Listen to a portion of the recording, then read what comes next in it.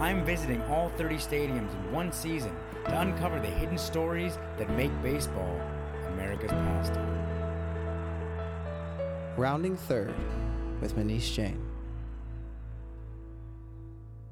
Welcome, everybody, to another episode of Rounding Third with Manish Jain. Today's episode, the Arizona Diamondbacks and Chase Field. This is going to be tough. I was wrong. There is a way to do indoor baseball right, and the people here in Arizona have figured it out. Now, it's not just because it was about 150,000 degrees out. More accurately, I think it touched about 107, 108. The atmosphere inside of this retractable roof is spectacular. You guys have been subjected to my whining and complaining about watching baseball indoors with a roof over my head, and I'm sure, I'm sick of hearing me talk about it. So I'm telling you that I'm ready to take all of that back in one fell swoop. Now, I'm not saying that this lets Miami and Houston and Tampa and everyone else off the hook, but they got it right here in Arizona. And the fact that they were the first retractable roof actually makes me a little bit sad that the other cities haven't taken a page out of their book. Built in 1998, the Arizona Diamondbacks are one of the newest franchises in Major League Baseball. And being located in the desert, for obvious reasons, they decided to go ahead and put a retractable roof on their stadium.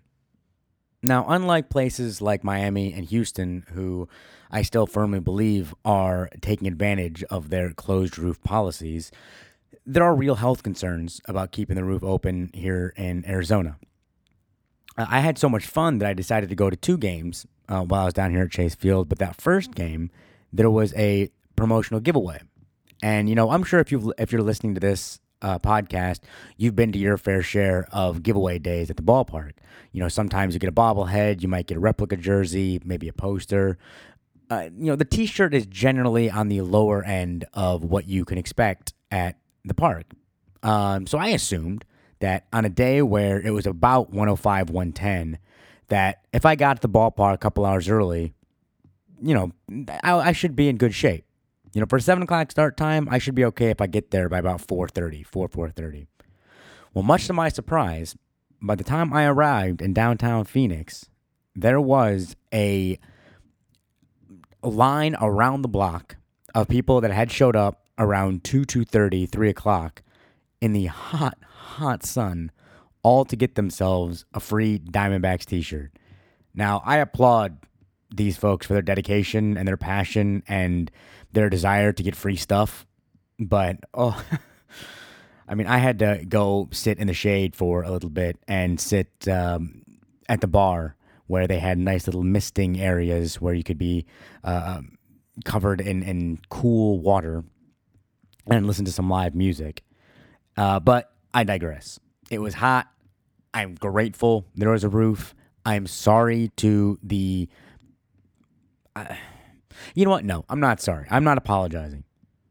I maintain my indignance towards Miami and Houston and Tampa for, not so much Tampa, it's not really their fault, but Miami and Houston for choosing to close the roof on days where they really didn't need to. But, down here in Phoenix, if we're going to continue to have baseball in Arizona, we really need to make sure that these people are covered because it gets hot. But enough about the weather. I may have found the best ballpark on the planet in regards to fan relations and just overall experience for the people in the stands. Thus far, Camden is still kind of number one for me as far as being the quintessentially best baseball park. St. Louis is still near the top for the views. Kansas City is still tops for if you got kids. But for kids, adults, people of all ages, I think Arizona might be number one.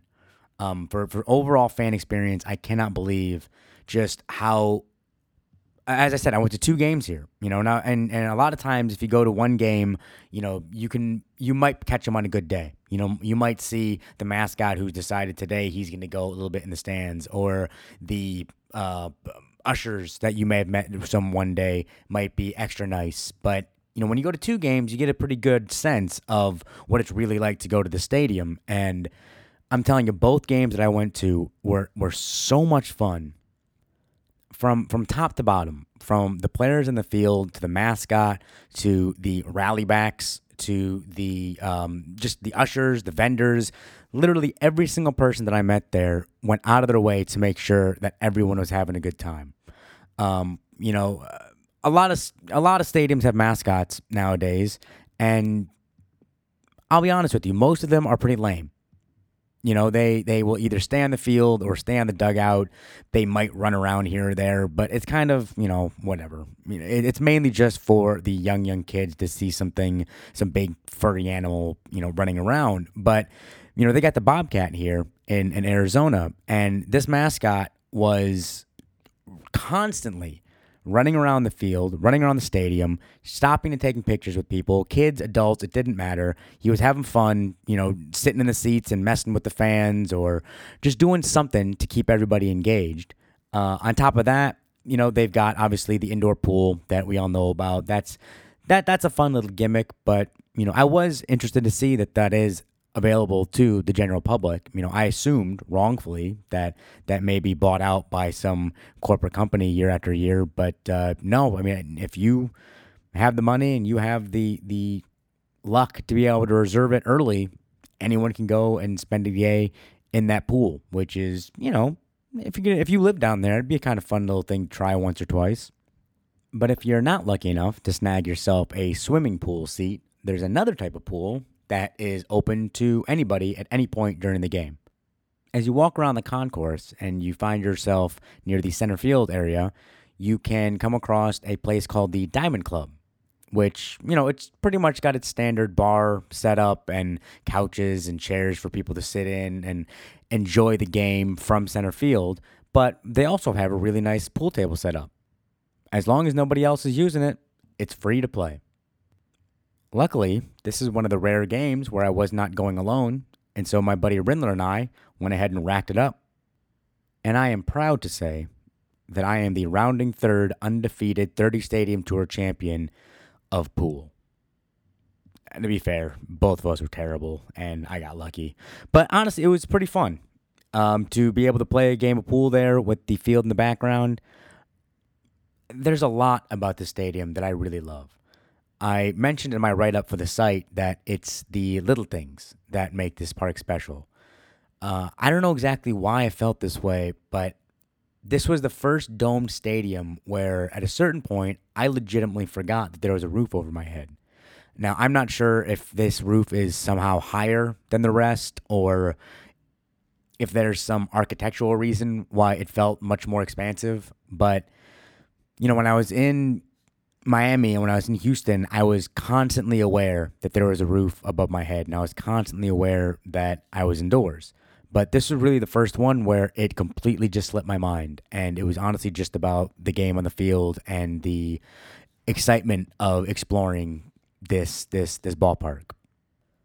I mentioned the Rallybacks earlier, and I really got to say how unbelievably impressed I was at just the interaction and the excitement level that these girls showed for not only just the Diamondbacks, but in really getting the fans up off their feet and excited to watch a game. For both games that I attended, there was a sign-making setup that the Rallybacks had where anyone could go, and they supplied the markers, they supplied the poster board, they supplied everything, and they helped you create your own sign. I ended up spending, I'm going to say, a solid 20 to 25 minutes just hanging out at this table, talking to these girls, talking to some of the guys that were hanging around there about Diamondbacks baseball, and just watched people make signs to support individual players, just the team itself, or even just Major League Baseball. It's amazing how such an easy, simple thing can really unify a fan base.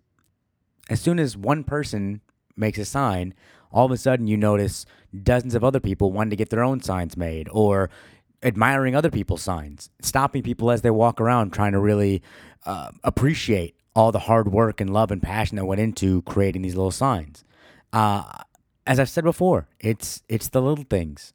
Even as you're listening to this, you may think to yourself, Manish, what are you talking about? They're making signs. Relax. It's not that big of a deal. They got a pool table. Who cares? I got a pool table in my basement. It's not that big of a deal. Ooh, so the mascot hangs out with the people. Oh, I don't care. You're right. In and of themselves, doesn't really matter. But altogether, it creates this perfect amalgamation of fun.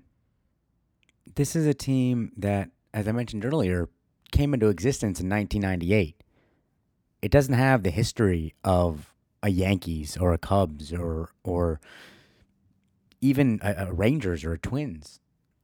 A big part about coming out to the ballpark is sitting in the same seats that our fathers and grandfathers sat in, and watching the same uniforms that were around in the early 1900s. It's the historical context that makes baseball so great. Arizona's still building their historical context. Sure, they got a World Series to their name, but they came into existence when I was in high school. I mean, they don't really have a lot to talk about.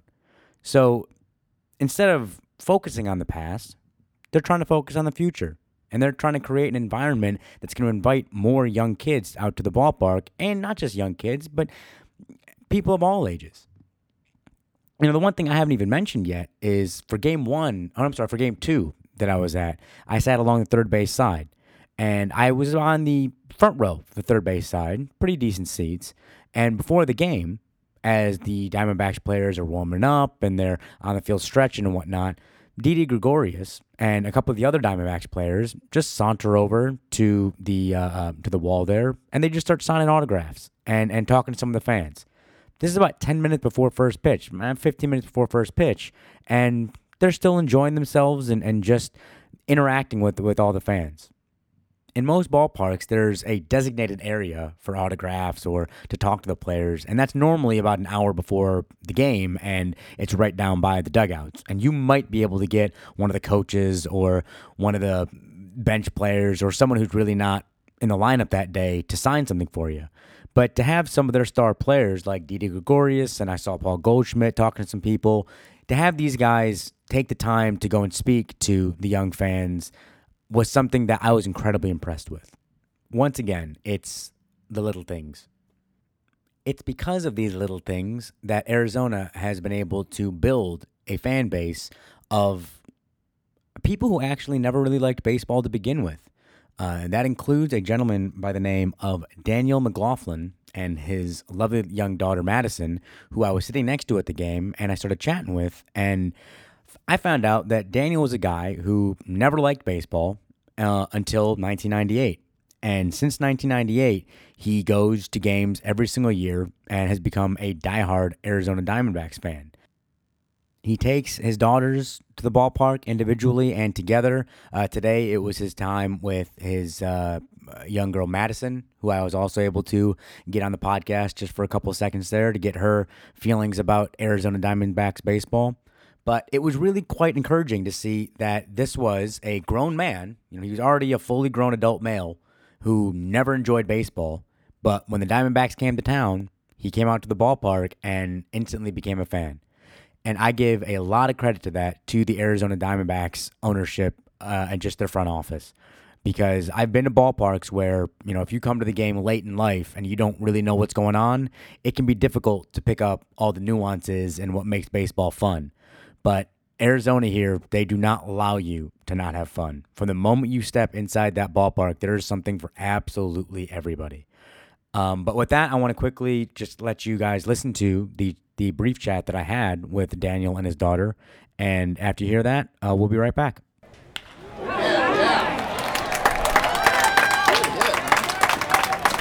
All right, so I'm at Chase Field with Daniel McLaughlin. Daniel, it's nice to meet you. And we are sitting here, and we're under the dome here, but it's about 130,000 degrees outside, so it's all right to sit in a roof when it's this hot. So you've been a season ticket holder off and on? Not even a season ticket holder. No, so you just come to 20, 40 games a year? This game so far, I've only been to 8, but I used to come to anywhere between 20 to 30 games a year. That is pretty fantastic. And you've been coming here since 1998? Yep. So you were telling me before we turned this on that you actually never liked baseball before 1998. You didn't have a team. You were a big football guy, and you jumped over to baseball with the Diamondbacks. Yep. So tell me a little bit about that. I mean, how did that happen? It was more or less a bunch of friends got together. We got tickets to our first game. We were sitting 3 rows from the top. I mean, way up in the top of Bank One Ballpark at the time. They all came to party. I came to watch the game. Just became an avid Diamondbacks fan after that. Wanted to go to more games. I love the aura of this park, the people in this park, the Diamondbacks themselves. Just a great team. That's really fun for me to hear, because most people you hear aren't really fans, and they're old. And as they get older, they basically you either became a fan when you were a kid, or you pretty much never liked baseball. So the fact that you were able to come to it a little bit late, it's pretty fascinating to me. Oh yeah, I love it. I mean, I'll sit here. I think I've only missed 6 games on TV, with the exception of the games that I've come to. I've only missed about 6 of them that were on TV this year. That is absolutely fantastic. So I know this is going to be a hard question because you've been coming for so long, but can you just tell me a couple of your just favorite memories of coming here to Chase Field, and kind of what this means to both you and also the community in the city? Well, I'm making some great memories this season with the daddy-daughter nights. Being a father of 3 daughters, I'm on my second daddy-daughter night with my middle daughter sitting next to me, who I call Mini-Me.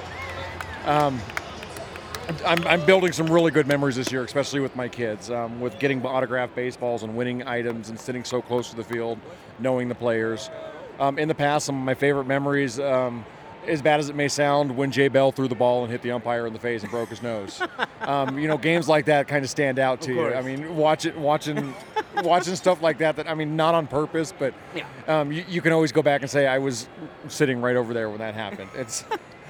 There's not a single section in the lower section that I really don't have a memory of me sitting in there watching a game, whether it be a good game or a bad game. I've sat here and watched 15-inning games and haven't left to the last out. That warms my heart right there. Not leaving to the last out, that is something that I'm a big proponent of. And I got to tell you, another thing is, bringing your lovely daughter here, I desperately want more girls and more women to be at the ballpark. So I like the fact, if you don't mind, I'm going to ask you, this is your first game, correct?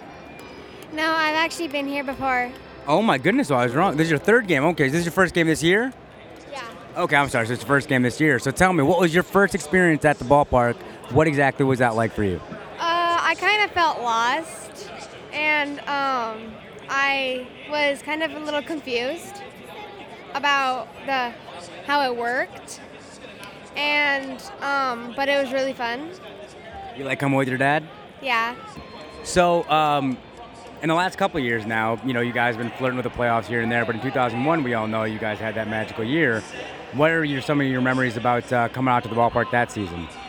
2001 was a good year. I think I did 20 games that year and finished it off with Game 1 and Game 7 of the 2001 World Series. You can't get any more highlights than that. I guess you could say back then I knew a lot of low people in high places. And being in the position I was, being a superintendent for 7 of the largest home builders in the state of Arizona, I got tickets thrown at me all the time. To get those tickets, not only to get those tickets. Hold on one second. We got a scoreboard game here, and this gentleman just did something or other, and he's bowing. He's very happy. He's knocking over water bottles with a baseball that is hanging off of his head from a sock. I didn't really do that justice, but it's... Oh, they're tights. I apologize. Yes, those were tights. All right, so go ahead. But to sit here in section 131 and actually be sitting in row 10 in Game 7 of the 2001 World Series, I mean, can you not get any better than that? I was able to sit behind home plate for the Tigers World Series back in 2006, and obviously that was a much different result there. So I can only imagine what it can be like to be there for a Game 7 clinching game for your home team and watching that. That's the dream. That's what everybody wants to do. The decibel level was deafening. Well, that's I'm doing this 30 stadium tour, and obviously this is a dream of all baseball fans. But look, to this day, I've never been to a clinching game of a World Series live for my home team. That is, I think right there, that's a memory that you're going to take for the rest of your life. Yep. So Absolutely. Do you remember who you were at the game with for that one? A guy named Marty is who I came to the game with. Haven't actually talked to him since about 2002. So it's just one of those, we happened to be working together. The tickets were given to us. He was another superintendent for the company, and we were the 2 chosen to go. Yeah, but you know what? You guys are going to be forever bonded with that memory. Yep. You'll see each other 30 years from now, and that'll be the first thing you say to each other. Do you remember Game 7? Exactly. All right. So we're going to wrap this up real quick. If you just had any other final thoughts about this field, about this team, kind of what it means to this city. You said you lived in Nevada for a couple years, but you've been basically native born. What is it? Phoenician? Is that all right? So, just what does this stadium mean to this city? When the stadium came to town, there was a lot of controversy because, first off, the taxpayers played for half the stadium. So there was a lot of controversy of, do we need baseball in Arizona? And we just unfortunately saw a Colorado Rockies home run right there, but that's all right. Solo shot, it's all right. Yeah, it's okay. What is brought to us, I mean, so far it's the only Arizona team to ever win a world championship. The playoffs that we've gone to. It has brought so much income, so much revenue, so much publicity, and so much of a fan base of just the great players they bring into the Diamondbacks. And the general managers and the vice presidents and the managers that we've had have all struggled through 1998 since we have became a team to make sure that we get the right players in this town to really, I would say, bend over backwards for the fans. I mean, the players' wives are always doing stuff for the Diamondbacks charities. The Diamondbacks charities is one of the biggest charities in all of Major League that donate the most money out of anybody. That is fantastic. That is the one thing I've heard them say something about. This is the best fan experience, and you hear that a lot of the stadiums boast that. But I will say, thus far, I've been having an absolute blast. I mean, I think I told you I've gone to a couple of games under a dome, and normally I'm very against domed baseball or inside baseball, but this place, for everybody out there, you need to come and check out Chase Field because it is just a beautiful ballpark, and pretty much everyone top to bottom in this organization has been unbelievably gracious to me and my buddy, and just, it's been a really fun time. Yeah, I mean, it goes back to when Buck Showalter, who started this franchise, he's the one who designed the locker room. I mean, ever since then, the managers and the players and the fan base, I don't think you can beat it. I don't think you can. Oh, well, thank you so much for joining me today. I really appreciate it. No problem. Thank you.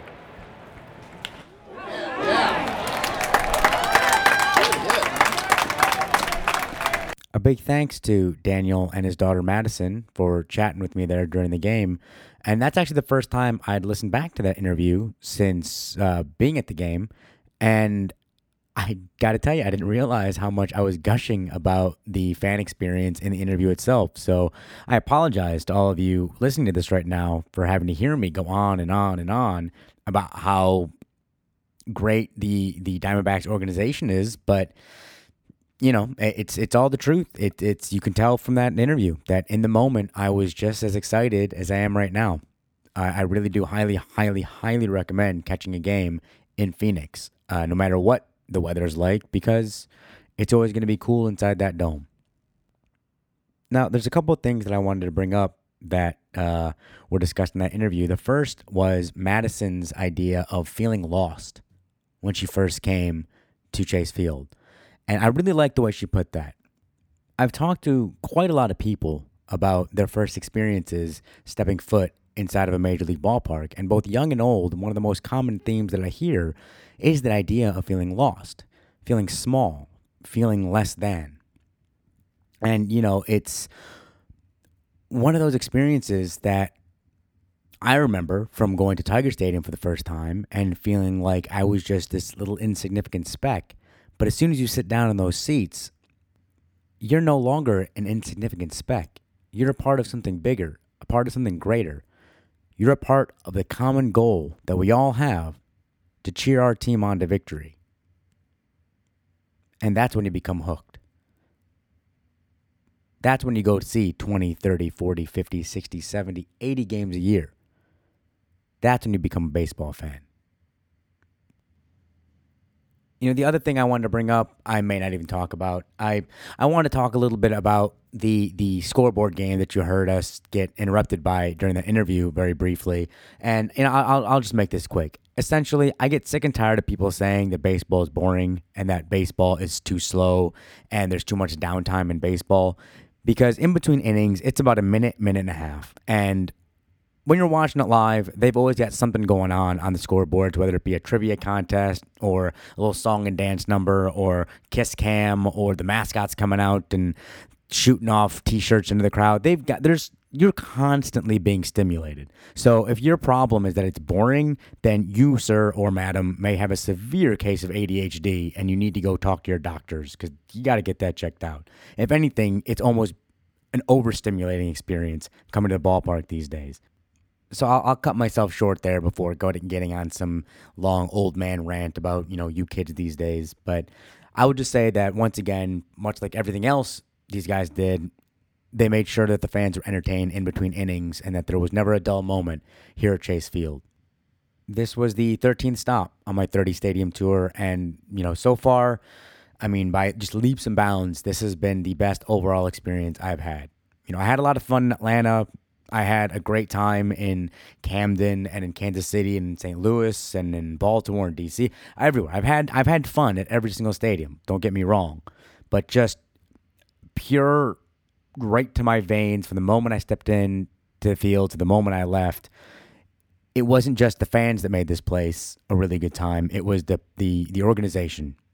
I think I'd mentioned that Atlanta at this point was probably the most just pure, unadulterated fun that I'd had so far on this tour. But that was largely because of the fan base that was there and just the excitement that was in that stadium. I firmly believe that even if there was 10,000 people in the stands at Chase Field, I would still have a good time just because this organization does such a good job of making sure that everybody is taken care of. So, Arizona, keep it up. There are 17 more teams that I got to check out to see if they're going to challenge for your title. But right now, you are a clear winner for overall fan experience.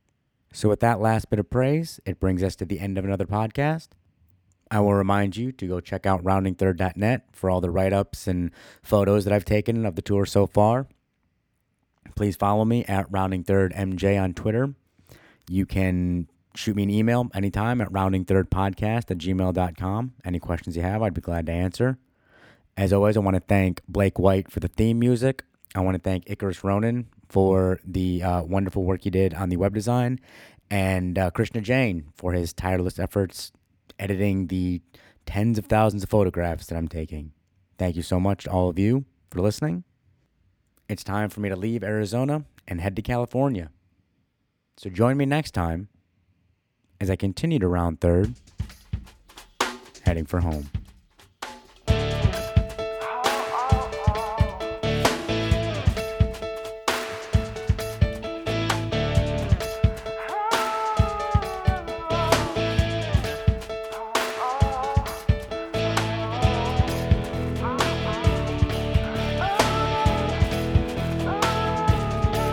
Rounding Third with Manish Jain.